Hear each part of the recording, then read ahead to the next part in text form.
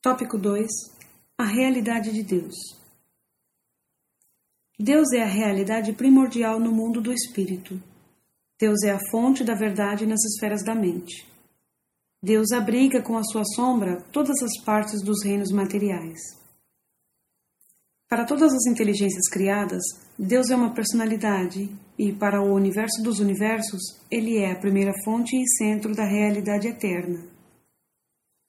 O primeiro Pai é Espírito Universal, eterna verdade, realidade infinita e personalidade paterna.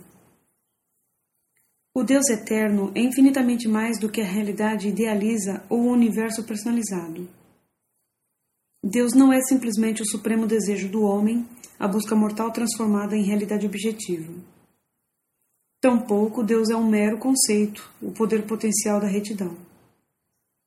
O Pai Universal não é um sinônimo para a natureza, nem é a lei natural personificada.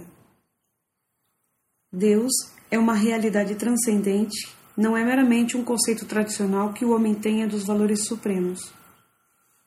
Deus não é uma focalização psicológica de significados espirituais, nem é a criação mais nobre do homem. Na mente dos homens, Deus pode ser qualquer desses conceitos e todos eles. No entanto, Ele é mais. É uma pessoa salvadora e um Pai cheio de amor para todos aqueles que desfrutam da paz espiritual na Terra e que anseiam por experimentar a sobrevivência da personalidade após a morte. A realidade da existência de Deus é demonstrada na experiência humana pela presença divina que reside dentro do homem. O monitor espiritual enviado do paraíso para viver na mente mortal do homem e para assisti-lo na evolução da sua alma imortal e na sobrevivência eterna.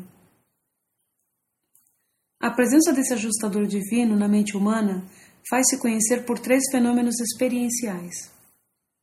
Primeiro, a capacidade intelectual para conhecer a Deus, a consciência de Deus. Segundo, o impulso espiritual de encontrar Deus, a busca de Deus.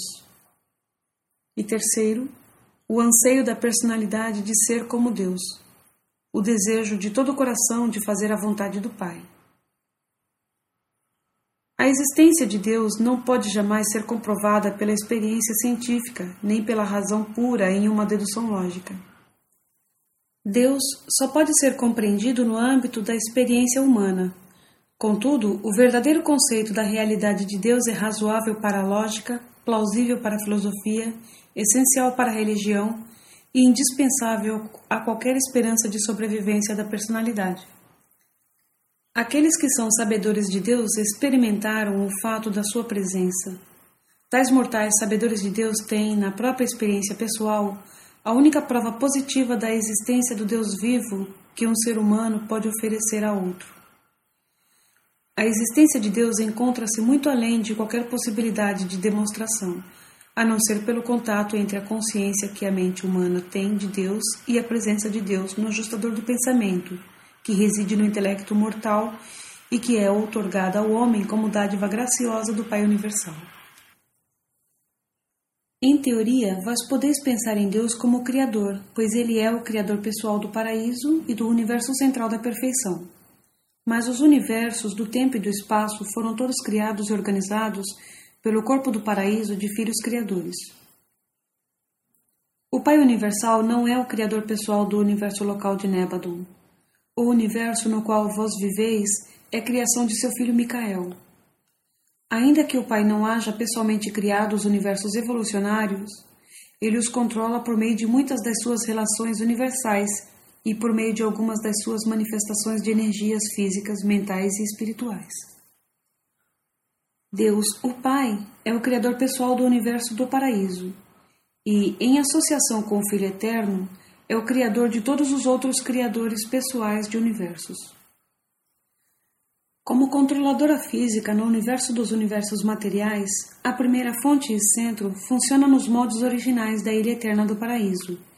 E por meio desse centro absoluto de gravidade, o Deus Eterno exerce o supercontrole cósmico do nível físico igualmente no universo central e em todo o universo dos universos.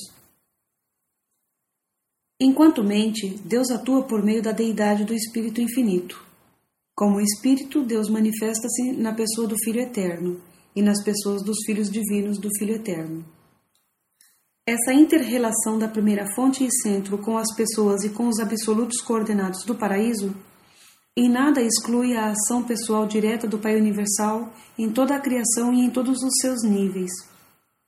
Por meio da presença do seu espírito fragmentado, o Pai Criador mantém um contato direto com seus filhos criaturas e com seus universos criados.